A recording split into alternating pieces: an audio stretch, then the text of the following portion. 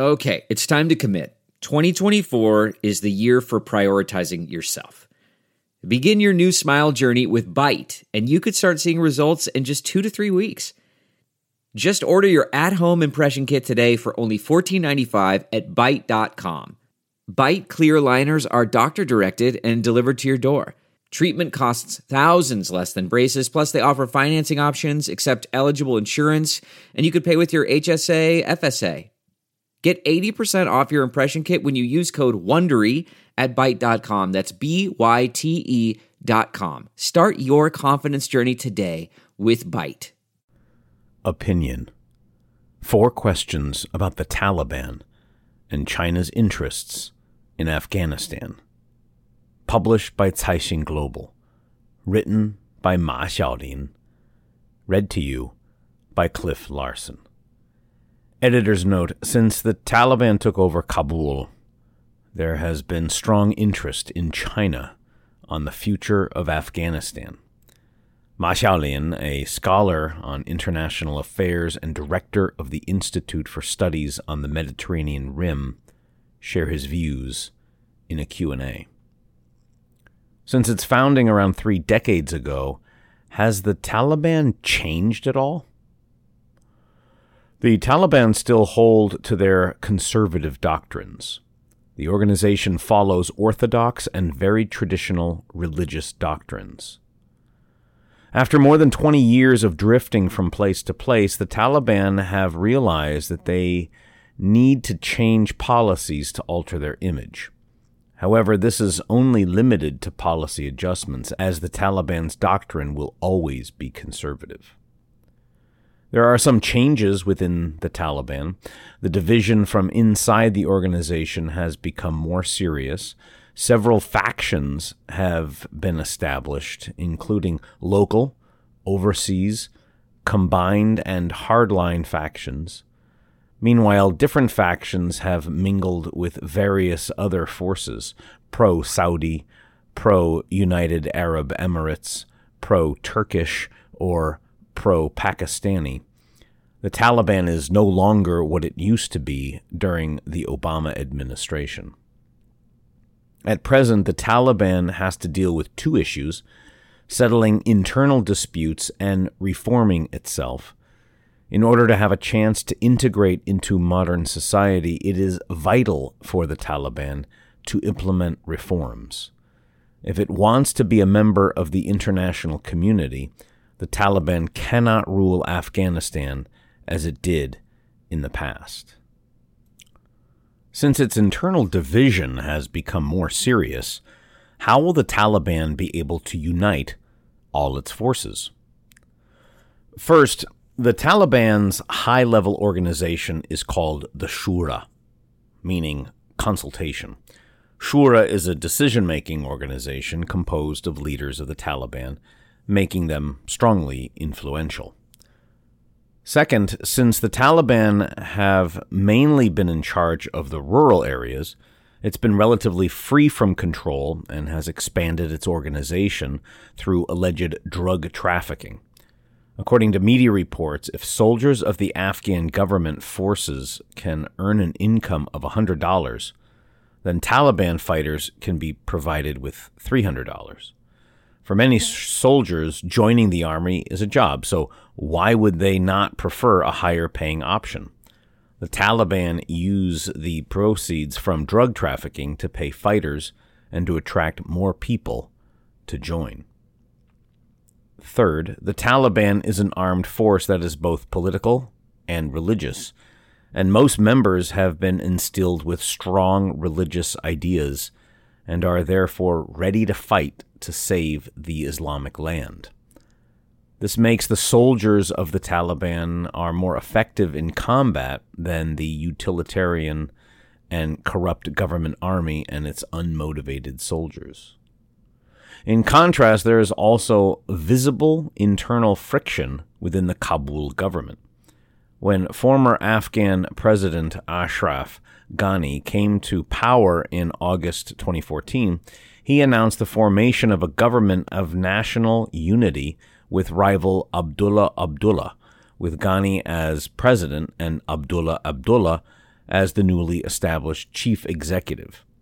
This setup of a government led by a two-headed regime, something that has never occurred before in any other country, reflects the intractable factional struggle within the Afghan government. As the Taliban takes over Afghanistan, how will Afghanistan maintain stability in the future? If the Taliban regains power, they are likely to restore the Islamic Emirate of Afghanistan, where they can continue the old Caesaropapism regime with the country's main ethnic group, the Pashtuns, in control. However, in terms of maintaining long-term security and stability in the region, the construction of a new Afghanistan must take into account complex ethnic, religious, factional, and other factors. Otherwise, ensuring lasting stability will be an impossible task. In the area north of the Hindu Kush Mountains in Afghanistan live Tajik, Uzbeks, Turkmen, and other ethnic minorities, accounting for about 39% of Afghanistan's total population. Living on the south of the Hindu Kush Mountains are mainly Pashtuns, who account for 42% of Afghanistan's population, and not all Pashtuns are part of the Taliban. There exist fierce factional struggles among the Pashtuns, who are generally divided into three factions. The first is Karzai's faction, whose main sphere of influence is in Kabul, the capital, and the eastern region bordering Pakistan. The second is Abdullah's faction in the south, including Kandahar. The third is led by the two families that claim to be descendants of Mahmud, the emperor of the Ghaznavid dynasty, and to represent the Holy Will. I think we should take a good look at the Lebanese model. After the end of the French colonial rule, the Lebanese National Pact split power according to sects, dividing the spheres of influence of Christians, Muslims, Shia and Sunni, Druze, and other believers. I previously predicted that Iraq would learn from the Lebanese model, which is now just the way the regime of the Iraqi Federation is organized. Most of Iraq's population are Shia Muslims, but there are also Sunni Muslims in the west of the country, as well as the autonomous region of Kurds in the north, who account for 23% of the population. At present, Iraq has a Kurdish president and usually as a Shia prime minister, while other key government posts are held by Sunnis. I think Afghanistan can learn a lot from this, and that this would be the right way for them to go. The Taliban should create a balanced system with multi-ethnic and factional participation according to the distribution of the Afghan population, which is dominated by Pashtuns, followed by Tajiks. The interest of the regime should be solidified by legal means to realize internal checks and balances so that the country would be relatively stable, which would also benefit the Taliban's administration. What interest does China have in Afghanistan? What is China expecting to happen with the political situation in Afghanistan? Since Afghanistan is an important country on China's western border, the primary interest appeal of China is that Afghanistan will maintain its social stability, promote development to achieve prosperity, and avoid providing a hotbed for the three forces: the violent terrorist force, the ethnic separatist force, and the religious extremist force. If the three forces would establish a relationship with separatist forces fighting for the independence of Xinjiang, they will pose great risks to China. Regardless of who will be in power in Afghanistan, China hopes that it will no longer implement radical policies, such as providing training bases for terrorist organization, the East Turkestan Islamic Movement, ETIM, Because of this, when Chinese Foreign Minister Wang Yi went with the leader of the Afghan Taliban, he stressed the ETIM has been listed by the United Nations Security Council as an international terrorist organization. Therefore, China expects that the Afghan Taliban will disassociate itself from the East Turkestan Islamic movement and other terrorist organizations and combat them instead. China expects that we will see a stable political situation in Afghanistan rather than it becoming a base camp of chaos and terrorism. The unstable situation in Afghanistan could also threaten China's massive investment in Afghanistan, as well as the China-Pakistan Economic Corridor and other Chinese-funded projects in Pakistan.